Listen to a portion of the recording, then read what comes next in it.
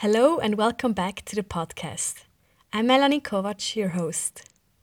A lot has happened since season 1 in summer, and I wanted to share some news with you. I noticed that the questions I really loved asking were about how the entrepreneurs built up and are leading their businesses. And I noticed that I felt a bit squeezed in this box of the future of learning, and that I felt this box was a bit too small. Therefore, now in season 2, I want to shift the focus of this podcast a little bit, not just about learning experiences, but about building a business. And more specifically, a business that works for you.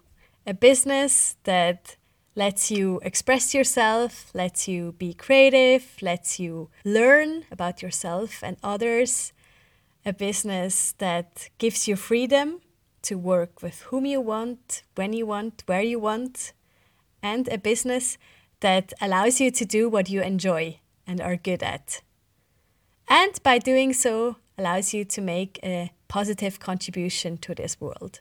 I call these entrepreneurs Joypreneurs. That's why I'd like to welcome you to the Joypreneur podcast.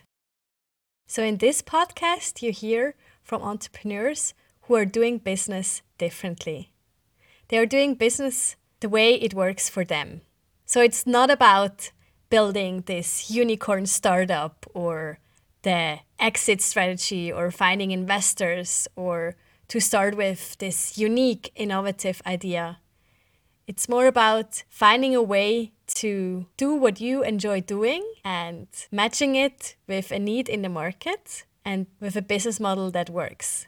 So I talk to entrepreneurs who may want to scale, or maybe they don't, who build online businesses, who build communities, who also offer learning experiences, courses and workshops, but do it in a way that works for them. What do I associate with a joypreneur? I think it's a perfect combination of aligning the personal why with an ambition of creating hopefully a sustainable business. So doing it for the right reasons, but still also trying to create something new that has meaning in the world and that has product market fit, or whichever way you want to phrase it, but basically combining the business world with something like purpose and meaning for yourself. It is finding that joy from the work that you're creating. So being in that sense, I'm doing something and I'm finding flow. So the work that I'm doing is giving me flow every day. I wake up every morning excited about the day. I'm excited about the people I'm with and working with. And I'm getting that real sense of contentment at the end of the day once I've done what I've done that day. Joypreneur are people who are hardworking, but not always busy. So that they can balance their life. And really just have that freedom and flexibility to build life in a business on your own terms. I would love to, that we are all joypreneurs, that an entrepreneur automatically becomes a joypreneur, because we should all love our work, find the joy in the task we're having, and getting out of the hustle mode, getting out of the mode, oh, this is how it's supposed to be done, finding our own way of being and working and kind of creating the joy out of that. So for me, being a joypreneur is basically the essence how we should do our work. Are you curious how you can build a business that works for you? Or do you maybe already have a business but feel like you could adjust it a little bit so it works even better? Join me and hear from the entrepreneurs here on the Joypreneur podcast. Maybe to give you a bit of background why this really matters to me, I want to share my story with you. So I've built up Master 21, a company that teaches the basics of coding to business professionals so they can speak the language of software developers and speak on eye level with them. And we scaled it pretty quickly. In the third year, we reached in total 1,100 people who wrote their first lines of code with us. We were a team of 5, and I got asked to do a TEDx speech. I was nominated to be a Forbes 30 under 30 and featured in many magazines. So it all looked great from the outside.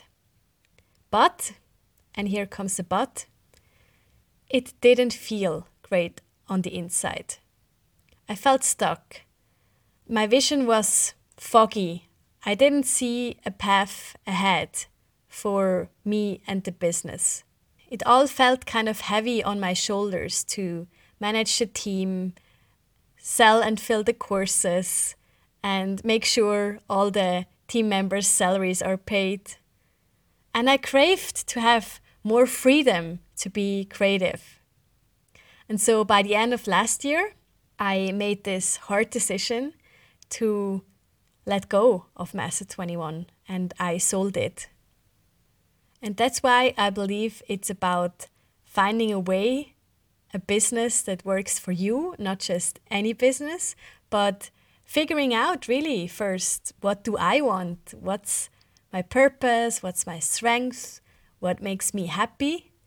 And then going out there and matching it with a need in the market, and not just first chasing any market opportunity and building anything that has this big potential, and then after some time realizing, well, it's a good business, but it's not necessarily my business, the business that is sustainable for me, that I can do for a long time, that lights me up and gets me out of bed in the morning. So this is why I started this Joypreneur podcast, and I hope you join me on this quest to learn more about how to build a business that works for you.